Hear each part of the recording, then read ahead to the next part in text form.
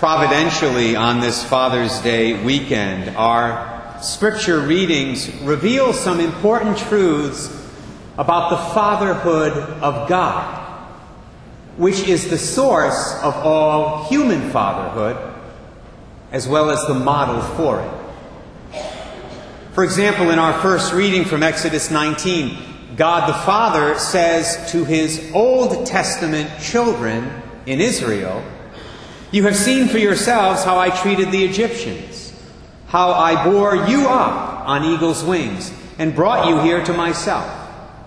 Therefore, if you hearken to my voice and keep my covenant, you shall be a special possession to me, dearer to me than all other people, though all the earth is mine." It's very clear from that passage of the Bible. God the Father protects his children. He watches over his children. He instructs his children in the truth. He guides his children in righteousness. And he disciplines them when necessary. So do all good human fathers, both the natural kind, which so many of you are, and the spiritual kind, like yours truly. Remember, we priests are fathers as well. Earthly fathers also make sacrifices in imitation of the Heavenly Father.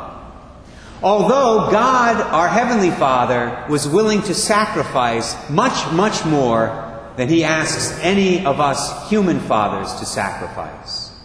We're reminded of that in today's second reading from Romans 5, where St. Paul tells us that God, our Almighty Father, was willing to sacrifice his only begotten Son, so that we might become his adopted sons and daughters.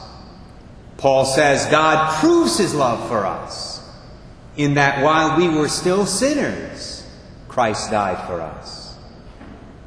And then in today's gospel reading, we see God the Father providing for his New Testament children, a group which includes all of us, by appointing, through his Son, fathers to act in his name and to shepherd his church.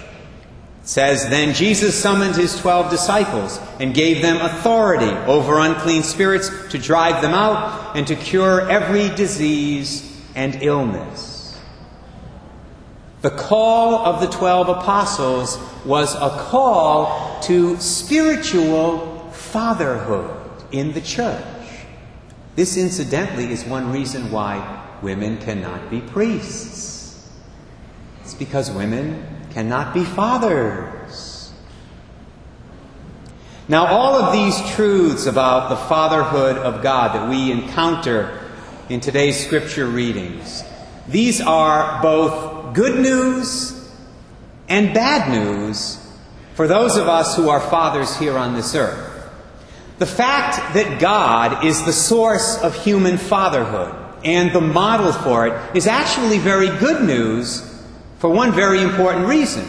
It's good news because if we as fathers here on earth develop a relationship with the Heavenly Father through his Son Jesus Christ, we will become good earthly fathers ourselves. We will become more like the one we honor and worship. That's the good news. The bad news is we will never be perfect at it. We will never be perfect in our fathering of our children, like God the Father is perfect. And that, my brothers and sisters, especially now I'm talking to my brothers, the fathers, that's a big issue. Because I believe that when children look to their father, either their natural earthly father or their spiritual father in the church, when they do that, our children are unconsciously desiring to see a perfect reflection of God, their Heavenly Father. But there's no way that any of us, human fathers, can measure up. Not completely, anyway. Incidentally, this explains why people almost always have some complaint to register about their pastor, even if he's just a wonderful guy, like moi. There will always be some measure of dissatisfaction, and that's okay. I understand that. That's normal, because you see, deep down inside, parishioners in every parish, parishioners in this parish, are looking for God the Father. And what they've got, what they're stuck with, is Father Ray, or Father Greg, or Father Ken, each of whom, by the way, has good points. Each of us is like God the Father in some dimensions of our personhood. But, be it Father Greg, or Father Ken, or Father Ray, none of us is exactly like God the Father. We also have our not-so-good points, our human failings and sins. So we can never measure up totally. And that's the way it is in the natural family, with natural fathers. Now, this may sound strange to some of you dads, because if you go by what your children say, you might think that the last thing they're looking for in you is perfection. Based on what they say, it can seem like they want you to be permissive, non-judgmental jellyfish who let them do whatever the heck they want to do, if you go by what they say. But that is not the case. Now, it's true, part of them wants you to be that way and let them do whatever they want. But deep down inside, where it really counts, they desire something different. They want a perfect reflection of their perfect Father in heaven, although they may never say it in quite those terms. I'll tell you when this came home to me in a very powerful way. A couple of months ago, at one of our Thursday night prayer share groups with our teenagers, because of some of the things that had been going on in the community at the time regarding parents and parents not fulfilling their obligations, I decided that a very good topic for the discussion that night would be, what makes a good parent? Teenagers, what do you think makes a good parent? There were 20 of them there that night at that youth group. They said a lot of things. In all honesty, some of them surprised me. And by the way, please don't think that they told Father Ray what he wanted to hear. If you've ever been to one of our gatherings on Thursday night with the teenagers, you know they don't do that. They tell me exactly what's on their minds, which is precisely what I want them to do. That's how we help them grow. That's how they learn. Let me share with you now some of the things that were said that night. I wrote them down as the teenagers were saying them. Now, these points apply to both mothers and fathers, but today I'll focus on them relative to dads because it is Father's Day. What makes a good parent? What makes a good father? These are the words of the teenagers. A good father acts his age, not his child's age. A good father is a parent first and a friend second. A good father is not afraid to discipline his children. However, he disciplines them with love. A good father sets a good example for his children. And let me say this, that remark was made in different ways several times during the discussion. What that said to me is that our young people are desperately looking for good role models. Deep down, they're looking for saints to emulate. And they want it to begin in their families, with their fathers and with their mothers. That's a hunger they have. A good father helps his children to understand why.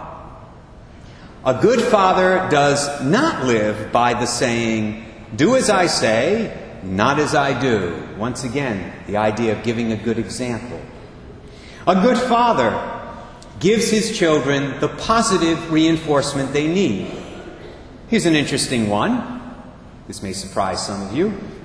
A good father trusts his children, but also verifies that they've been honest with him. See, they really do want you to check up on them. They tell you, no, get off my case, stop messing around with my life. Oh no, deep down, this is what they want. A good father is not afraid to say no. A good father takes an active role in his children's education and in their spiritual upbringing. Hear that, dads? Your children want you to do more than bring home the bacon. They want you to be a spiritual leader for them. They're looking for that. A good father doesn't put his own children down by comparing them to other children. Here's an interesting one, especially given what was going on in our community at the time with parents trying to get their children off from punishment. A good father allows his children to experience the consequences of their negative actions. He doesn't always try to bail them out of trouble. A good father tries to keep his children from growing up too fast. A good father doesn't give his children everything they want. A good father is consistent. A good father stands by his decisions. A good father doesn't try to live his life vicariously through his children.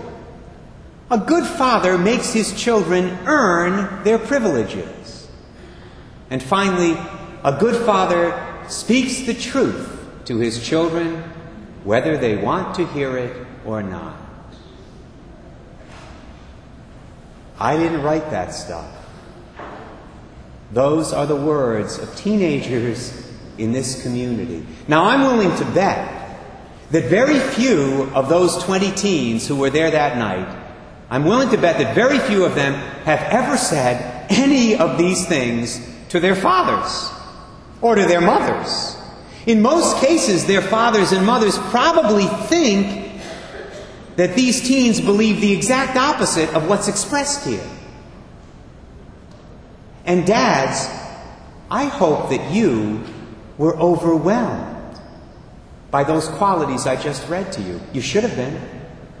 I was, as a spiritual father. Because what these young people are saying is that they desperately want you to be as good as God. And as I said before, there's no way you can be. But all of us, fathers, can be a lot better than we currently are. So today, let's ask God, the Father of all, through Jesus Christ, His Son, and by the power of the Holy Spirit, to give all of us dads the grace that we need to move a little bit closer to perfection. A little bit closer to that perfect fatherly ideal that our children are looking for in us.